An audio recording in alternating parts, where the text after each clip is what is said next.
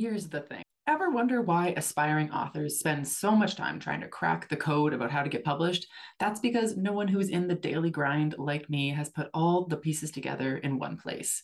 It's Carly Waters here, and as your senior literary agent on the podcast with 15 years of experience in publishing, selling books, and teaching the business of publishing, I'm here to give you the clarity that will turn this hobby into a career. Inside my course, The Author's Publishing Playbook, we have monthly live Q&A sessions to cover your specific issues, but for the rest, there are over 40 video lessons that equal 10 hours of learning with professionally edited transcripts. The course will solve all your writerly problems, except write your book for you. That's on you. My course is a masterclass designed to teach writers how to prepare, pitch, publish, and promote their book in today's competitive publishing landscape. It's for career-driven writers, aspiring and published, who want to understand how to succeed in the business of books. There are over 20 worksheets, downloads, and plug-and-play templates for editing, querying, and marketing. You get lifetime access for the entire 6-module course as soon as you purchase. As new content gets added, you have access to that as well. Don't forget, there's a mobile app on top of computer access you can learn on the go. Get started today to gain the career you've only dreamed about. And you guys get a discount. So at checkout, carlywaters.com/course, use code POD15, that's code POD15 when you check out for 15% off. That's carlywaters.com/course. Use code POD15. That's code POD15 when you check out for 15% off. See you inside the course. Hi, everyone. This is Cece. If you're a fan of books with hooks, then you've probably heard me use the term interiority. I often catch myself saying things like, these pages need more interiority, or the interiority here needs work. And that's because interiority is a super important element of storytelling. It's what makes books unique. But as it turns out, a lot of you have questions about what exactly is interiority and how to properly weave it into stories, which is why I'm teaching my popular writing interiority class in a new 2-day format. We'll meet on Thursday, June 6th at 8 p.m. via Zoom to cover all things interiority, including the difference between interiority and emotions, how interiority is different from telling, how to leverage interiority into plot points, how to strike a balance between interiority and mystery, and more. And then we'll meet again for a live cozy Q&A session on Monday, June 10th, also at 8 p.m. via Zoom, in which you'll have the opportunity to turn your camera on if you choose. If you're interested, check out the link in my bio on Instagram, and I hope to see you there.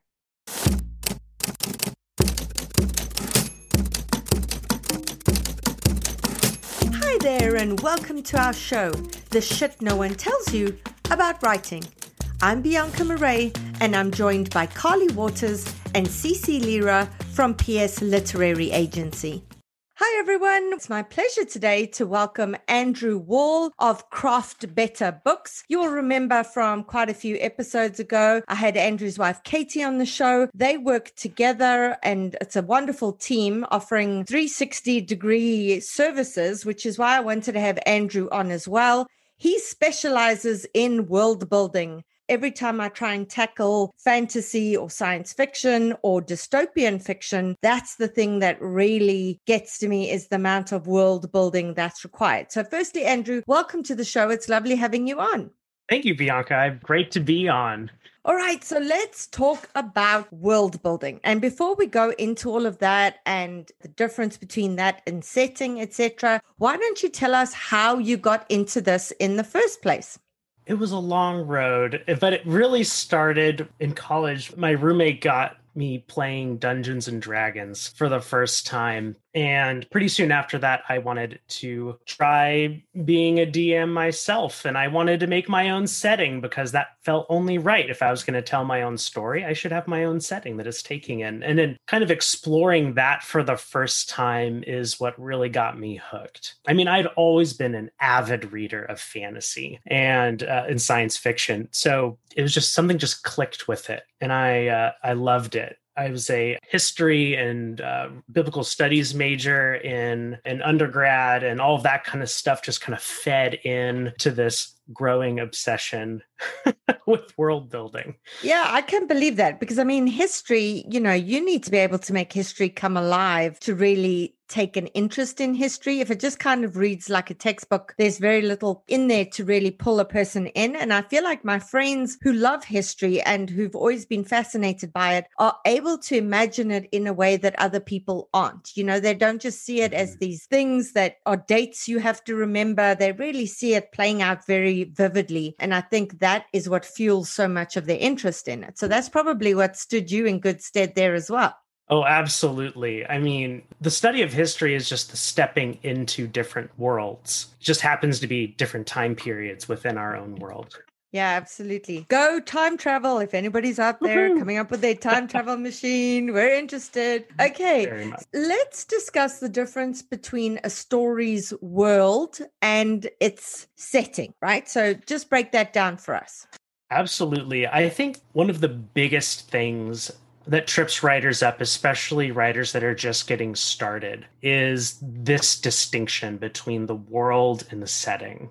Often what leads to the info dumping and all of that all those kinds of pitfalls that come with the trade is this misunderstanding of the difference between world building and setting building. The setting is a tiny slice of the pie. It's the smallest piece that you can serve up to somebody at a given time. If you give someone a whole pie and say, here's dessert after they eat a whole meal, they're not going to be able to digest all of it. You give them a small amount because that's all that's really appetizing. So setting has these constraints of location and time upon it, whereas your story's world doesn't. So it expands far beyond the location and time constraints of your setting, which is where your story is happening, to everything around that in time on your timeline of events and before and sometimes after, depending how into the planning you get.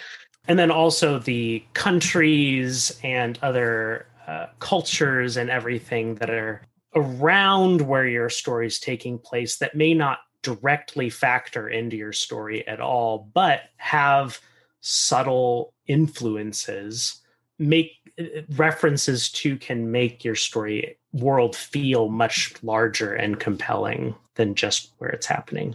The stories don't happen in isolation. Absolutely. And you know, even for those of us who don't write fantasy, etc., there is some degree of world building that needs to happen in our fiction in terms of not just the setting and time. And of course, that's incredibly important. So when you write a book, you have to make it clear for your reader where this book is set, what the customs of this place are like. And even if it's a tiny little town in Indiana, the way they do things there is going to be different to a tiny little town in, you know, California, for example. And these are the kind of things that you need to immerse your reader in, because they need to understand how this world works in terms of what are the norms, what's allowed, what's not allowed, what are the things that are going to get the neighbors gossiping, what are the things that are greatly frowned upon that could get you kind of expelled from society. What kind of behaviors and things are expected? So this isn't just, you know, for those of you who aren't writing fantasy, don't be like, oh, this isn't something I need to pay attention to, because certainly to some degree or the other, it is something that you are going to have to pay attention to. So you have a 5-phase framework for world building. Let's get into that.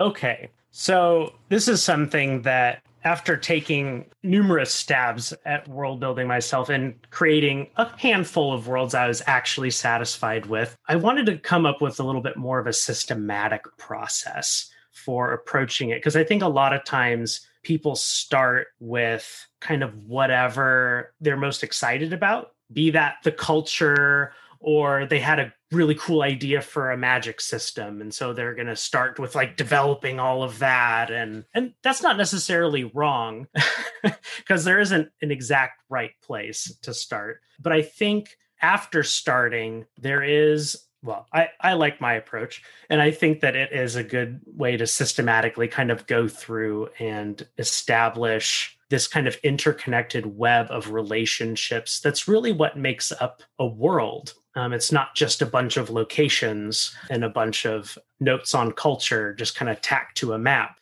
It's a whole bunch of interconnectedness, interrelatedness, and cause and effect that plays out across many, many people's lives, whether fictional or not. Anyway, my first phase is what I call laying the foundation.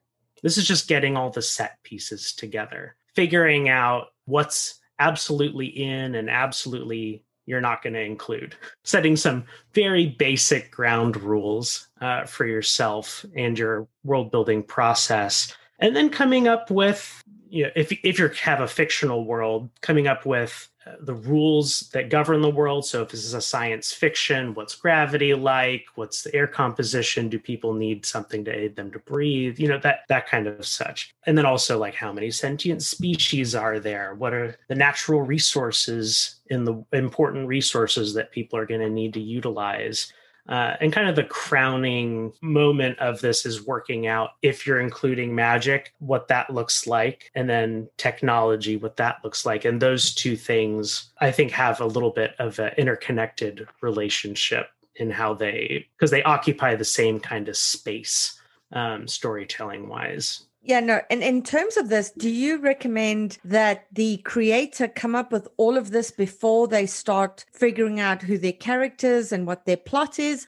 Or is it on like a need to know basis? So for me, for example, I'm busy on a book that for me is fantasy, which I've never written before, but it's in the real world, but most of it takes place in this huge sprawling manor. And so I try to dive into the story, and then I realized that I need floor plans for this manor because 90% of the story takes place in the manor. And if I don't know if someone's turning left or right or going up to the second or third floor to go to this particular room, the whole thing's going to fall apart. And so I had to go back to basics, sit down, get the floor plans drawn up, etc. But then there were other things that I wrote, and it's only once I got there that I was like, oh shit, what kind of magic is happening here? So obviously my way of working it is not the best way to do it. So how do you recommend, they go about this? I think it's kind of like a chicken and egg question in some ways, because it's kind of hard to create a world if you don't have any idea what kind of story you want to write. That being said, you can. I do it all the time just for fun.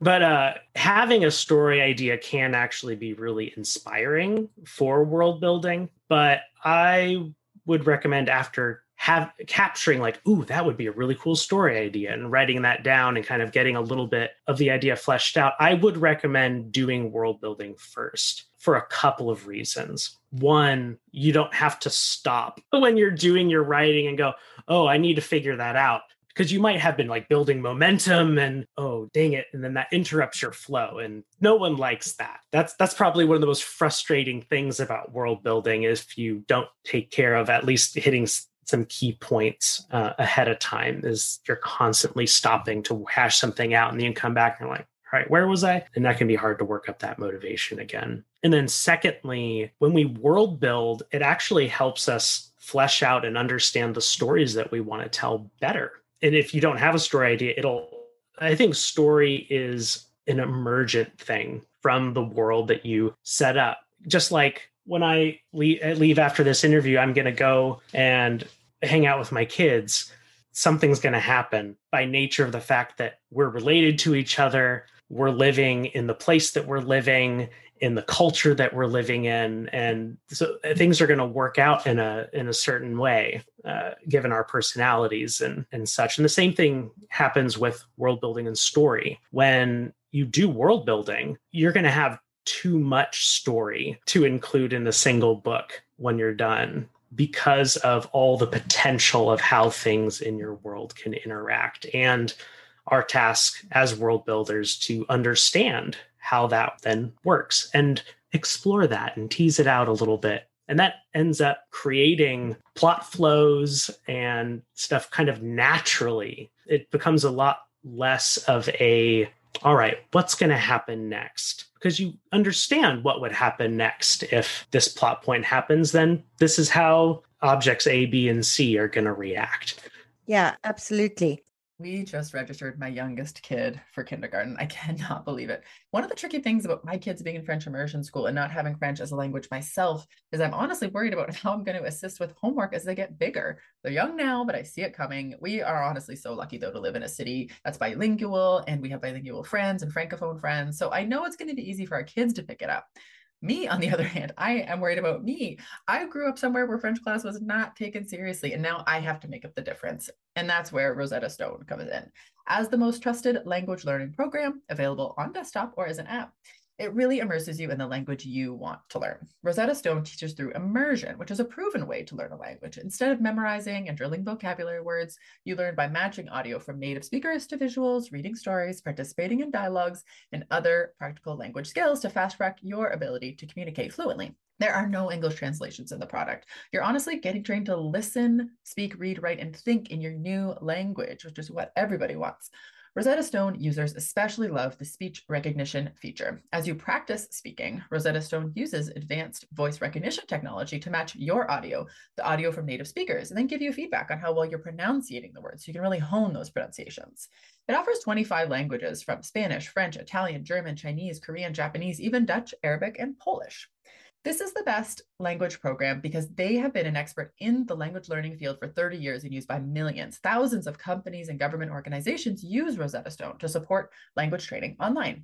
Of all the apps, Rosetta Stone uses the best speech recognition technology, so it compares your sound waves to those of a native speaker for better feedback to improve. They have a patented speech recognition engine called True Accent, which is built into the program. As you practice speaking, you'll get feedback on how well you're pronouncing words. The other language learning apps use speech recognition to detect what you said, but Rosetta Stone tells you how well you said it compared to native speakers. It's like having a personal trainer for your accent. Think about the cost of a 1-month language course. Think about the cost of 1-hour private tutoring sessions. With Rosetta Stone, you enjoy lifetime membership and accessibility on desktop or app. We have a special offer for you guys. That's 50% off. That's a lifetime access to 25 language courses on Rosetta Stone for 50% off. This is a steal. Do not put off learning that language. There is no better time than right now to get started. For a very limited time, the Shit No One Tells You About Writing listeners can get Rosetta Stone's lifetime membership for 50% off. We want you guys to go visit rosettastone.com/today. That's 50% off unlimited access to 25 language courses for the rest of your life. Redeem your 50% off at rosettastone.com/today today. Are you looking for beta readers, some of whom might potentially become writing group members down the line? Are you wanting to be matched up with those writing in a similar genre or time zone so they can critique your work as you critique theirs at the same time? Your manuscript doesn't have to be complete to sign up for this 3,000-word evaluation.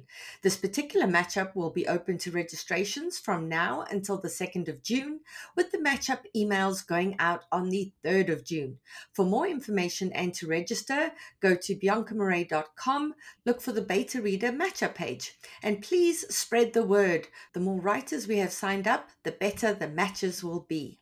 So in terms of what you said there about there's going to be so much more that's going to be in one book. And I feel like this is how I tell my students to approach characterization and to view characterization as what is on the page is the tip of the iceberg, but everything you know is below the surface. And that's never going to be on the page, but it's something you as the author knows, which makes their behavior and everything else so authentic. And I feel like what you're saying about world building is the same. You know, what's going to actually be on the page is the tip of that iceberg, but the author knows this world so well that, you know, that informs everything else that may not even end up on the page. Absolutely. I think that's actually a wonderful comparison because our world, even though it's made up of many, many, many, many, many characters, does have that kind of a aspect about it. It has its own personality. It has its own flavor. It has certain rules and ways that things are going to function. It's a system in a lot of ways. Yeah, very much. Okay, so I interrupted you. You got to the first one layer, which was the foundation, right? Let's move on from that was number one. Then we move on from there in the rest of the 5 steps. Another important part of the first phase is making a map. I highly recommend making a map. Your map will probably never be published. That's okay. Make a map. It's good to have a visual representation of what you're creating. It's just going to make it feel more real. And just like you needed floor plans for the manor, having the map, it helps you just understand and visualize things a lot better.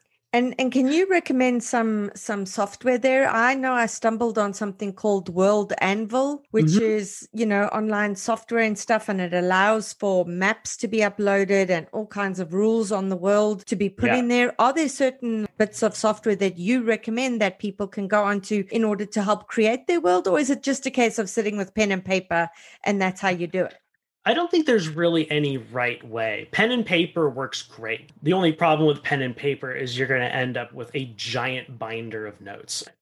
So doing things digitally definitely has an appeal. Something like World Anvil is a wonderful resource just because of how you can organize information and connect all that to the map.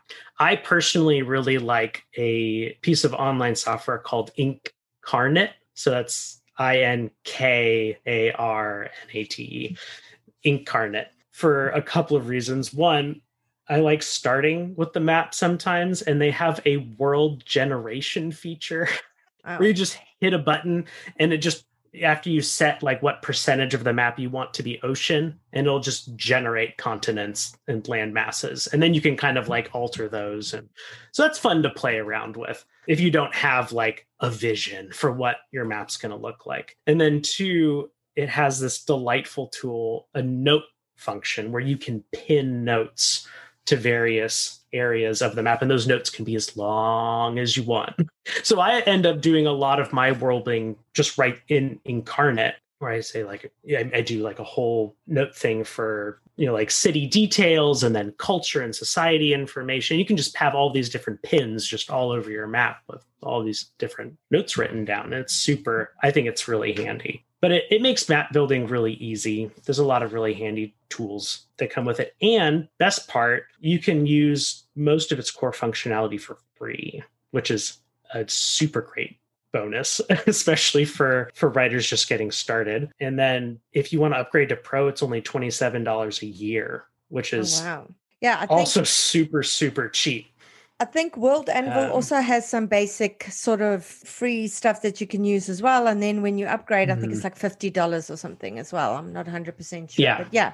So, and obviously for the listeners, before you be paying for them, play around with the functionality, make sure that it's yeah, something that's working for you, etc. And then, once you know it's going to help you, then you lay out the money for it. absolutely. Okay. What else in terms of those 5 steps? Yeah, so that was phase one. Phase two is just putting some key locations on your map, thinking through where makes sense for like a city to be. Not coming up with any information about the city yet, just identifying some key points on the map, like again, key cities, what may be capital cities, or if you're doing sci-fi and you have like a solar system of scope, key outposts or something like that. And then you have destinations that people really want to visit for whatever reason. Could be any reason. I call them tourist traps.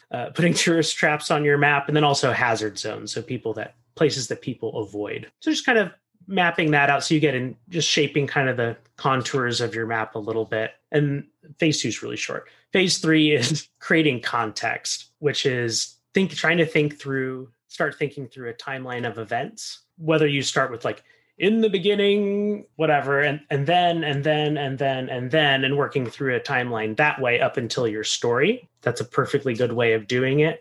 There's this delightful little game called Microscope that's just a game about building worlds as a group, and it has rules for doing that. It's really fun. I recommend it.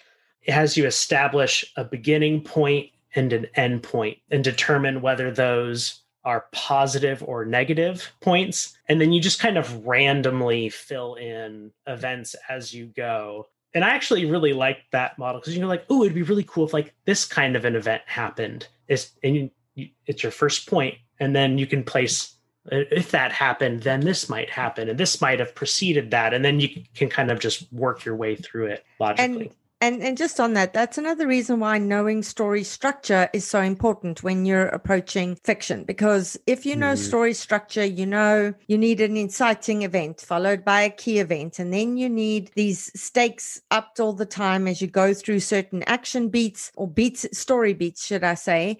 And then if you know that you need something big happening that'll be a catalyst to something else, that certainly helps you in terms of what Andrew was just saying, figuring out what cool things are going to happen at what point and how that affects the world, and therefore on a micro level how it's going to affect those characters. So if there was a tsunami, for example, preceded by an earthquake or whatever, then all of the people on your coastal towns will have to be fleeing for their lives as they run away from that, and that is high stakes. It's conflict with nature. It's all kinds of things that can inform your story as well. So kind of try and view the two of them together.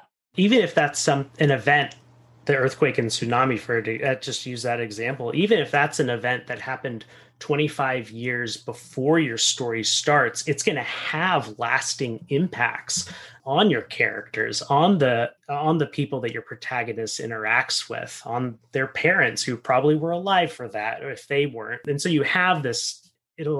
Planning out a timeline events allows you to really start laying that three-dimensional feel for your world, because there are consequences when things happen, whether those were intended or unintended. Yeah, it almost becomes a part of the world's mythology. So it's the day that like 90% of the town died, which means this story is going to be passed down for a long time.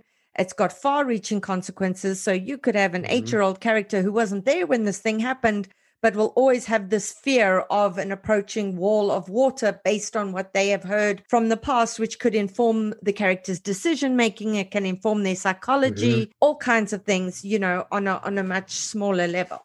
Absolutely. Which is why I would recommend doing character building after you do world building, because after you have all of this planned, then you can go, okay, well, what would a person that grew up at this point on the timeline in this culture look like? Just on that, Andrew, before we move on, would you recommend that people do kind of what George R.R. Martin did in terms of Game of Thrones, in that so much of it was based on actual world history, was, certainly a lot of it was influenced by it in terms of the regions and the wars that happened, etc. Do you think that's kind of easier for people to manage, or do you think it's easier to just make stuff up completely from scratch? I think it depends on the writer and what their inclination is, honestly, because I think that that's a really legitimate approach.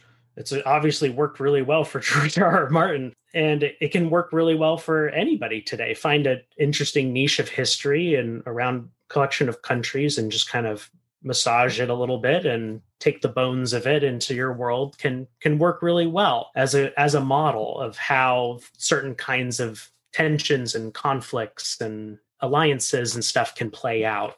I personally like coming up with everything from scratch, for one, because I think it allows for a lot more flexibility in what you want to do, and I think writers need to trust their own creativity in some ways. Now, when it comes to a certain point, it may just not, world building just might not be your thing.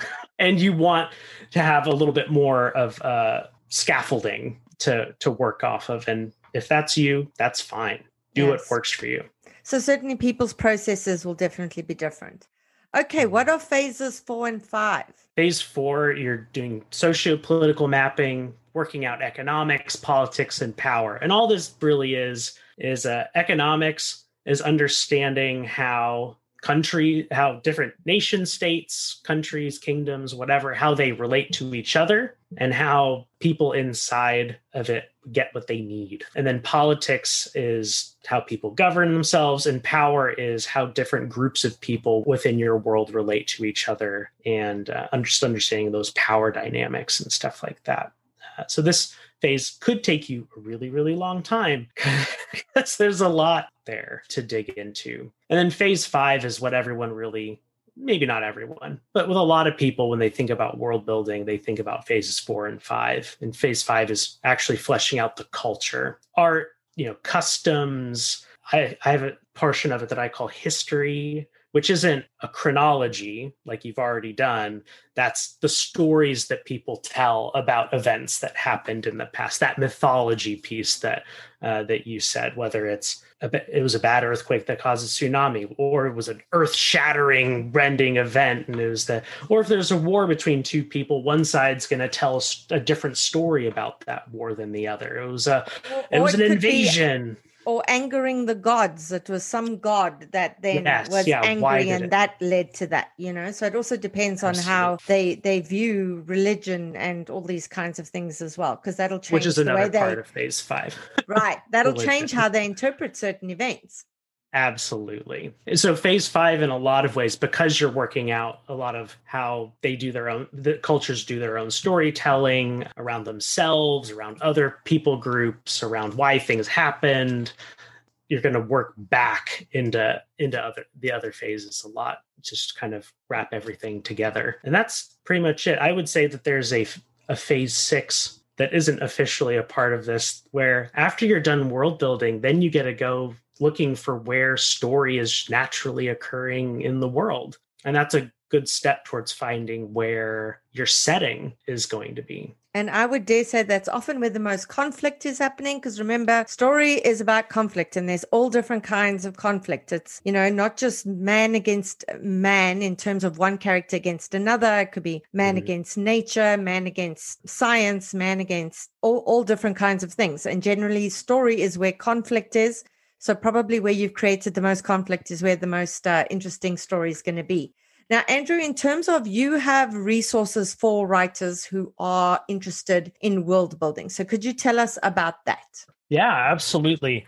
I think the first thing I would mention would be, I do one-on-one consultations for world building. I work with people.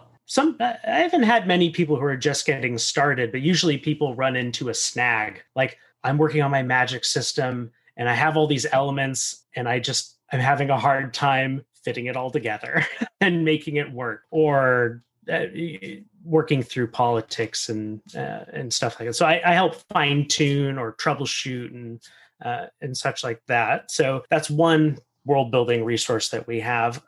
We just released a mini course that's kind of a crash course on this 5-phase framework. We would call 1 month world building for all the writers that would just like to spend a month, few hours a day, and knock out all the essential world building in a month's time. You can do it in less, you can do it in more. We give you a goal sheet to do it in a month that comes with that.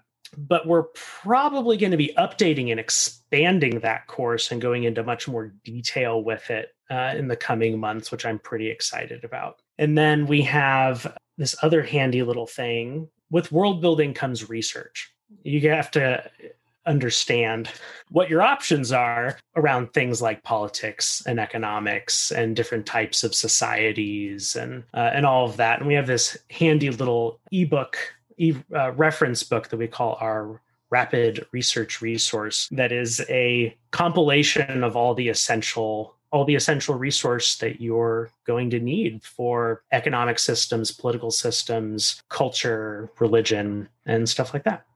Wonderful. And if people are interested, where would they reach out to you for that, or where would they sign up for that? You can just head to our website, www.craftbetterbooks.com. You can check out the shop. You can take a look at for our services. Just click through our website. There's a consultations section, story elements consultation section, where you can find the world building consultations there, and it's all right there on the website.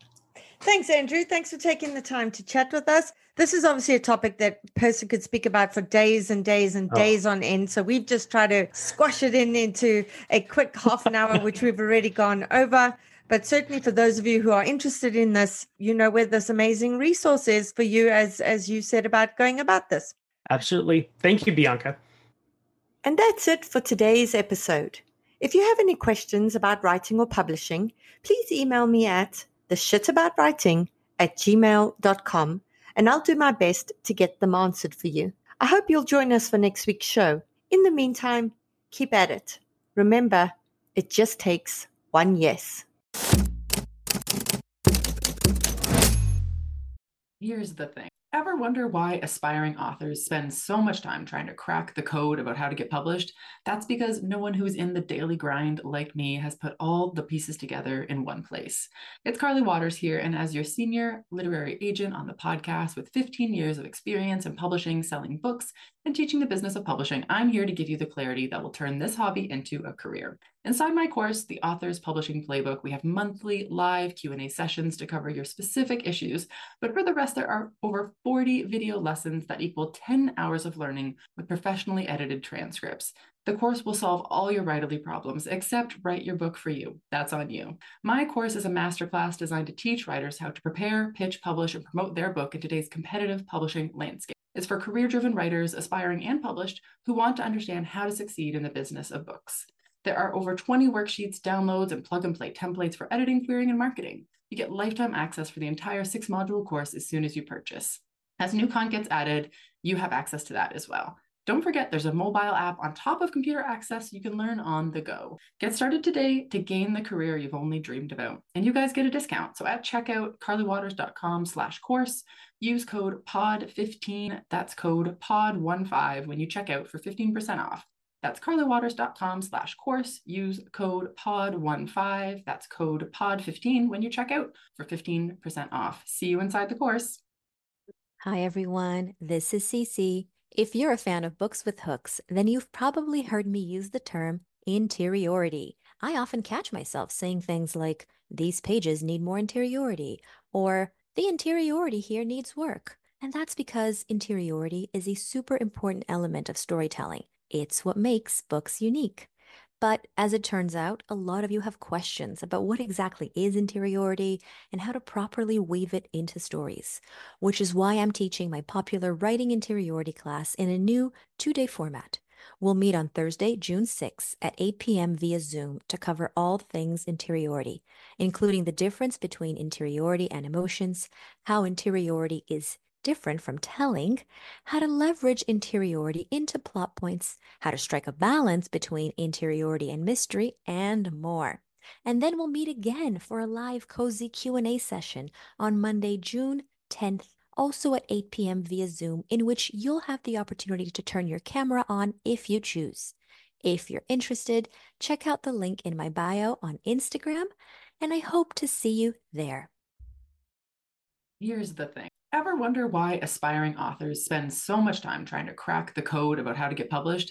That's because no one who's in the daily grind like me has put all the pieces together in one place. It's Carly Waters here, and as your senior literary agent on the podcast with 15 years of experience in publishing, selling books, and teaching the business of publishing, I'm here to give you the clarity that will turn this hobby into a career. Inside my course, The Author's Publishing Playbook, we have monthly live Q&A sessions to cover your specific issues, but for the rest, there are over 40 video lessons that equal 10 hours of learning with professionally edited transcripts.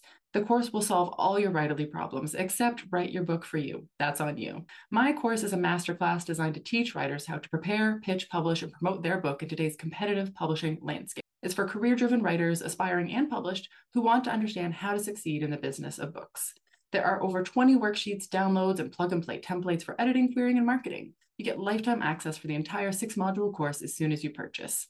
As new content gets added, you have access to that as well. Don't forget, there's a mobile app on top of computer access you can learn on the go. Get started today to gain the career you've only dreamed about. And you guys get a discount. So at checkout, carlywaters.com/course, use code POD15, that's code POD15 when you check out for 15% off. That's carlywaters.com/course. Use code POD15, that's code POD15 when you check out for 15% off. See you inside the course.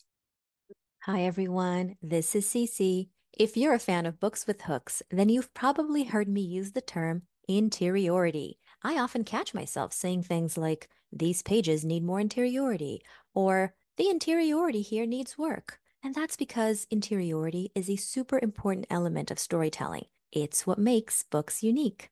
But as it turns out, a lot of you have questions about what exactly is interiority and how to properly weave it into stories, which is why I'm teaching my popular writing interiority class in a new 2-day format. We'll meet on Thursday, June 6th at 8 p.m. via Zoom to cover all things interiority, including the difference between interiority and emotions, how interiority is different from telling, how to leverage interiority into plot points, how to strike a balance between interiority and mystery, and more. And then we'll meet again for a live cozy Q&A session on Monday, June 10th, also at 8 p.m. via Zoom, in which you'll have the opportunity to turn your camera on if you choose.